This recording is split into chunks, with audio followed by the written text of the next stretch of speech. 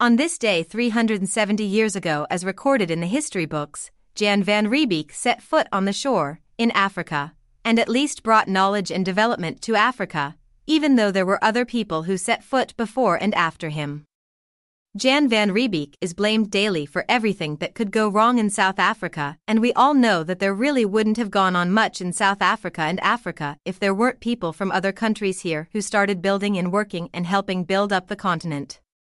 There is another small group of people who still cling to the ideology and will remain with them for as long as they argue with their hands in their pants cases, destroyed them, and have not yet made any contribution to the build-up of South Africa. Hate speech is part of their human existence, and their spirit of destruction and blaming sees one everywhere in South Africa.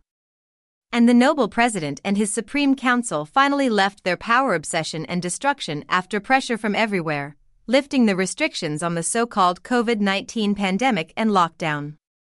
And we are already hearing government threatening again that the lockdown could be reintroduced if the COVID numbers rise. It will no longer be so easy in the future to trap the citizens of South Africa and bow the knee to the government with its mega preoccupation. The government is still keeping up with its land plans to expropriate land.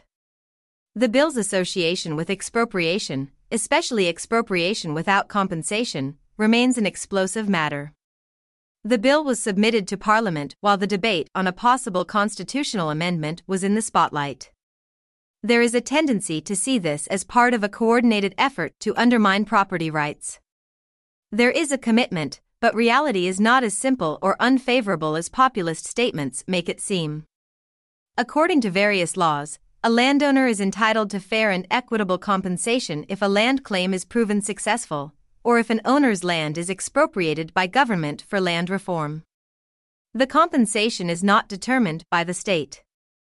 The state must make an offer based on a valuation, and it is the owner's prerogative to accept or turn away the offer. If the parties do not reach any agreement, it falls to the court to decide what is fair and equitable. The bill does not materially change the arrangements, and merely identifies the new court as the Land Claims Court's replacement.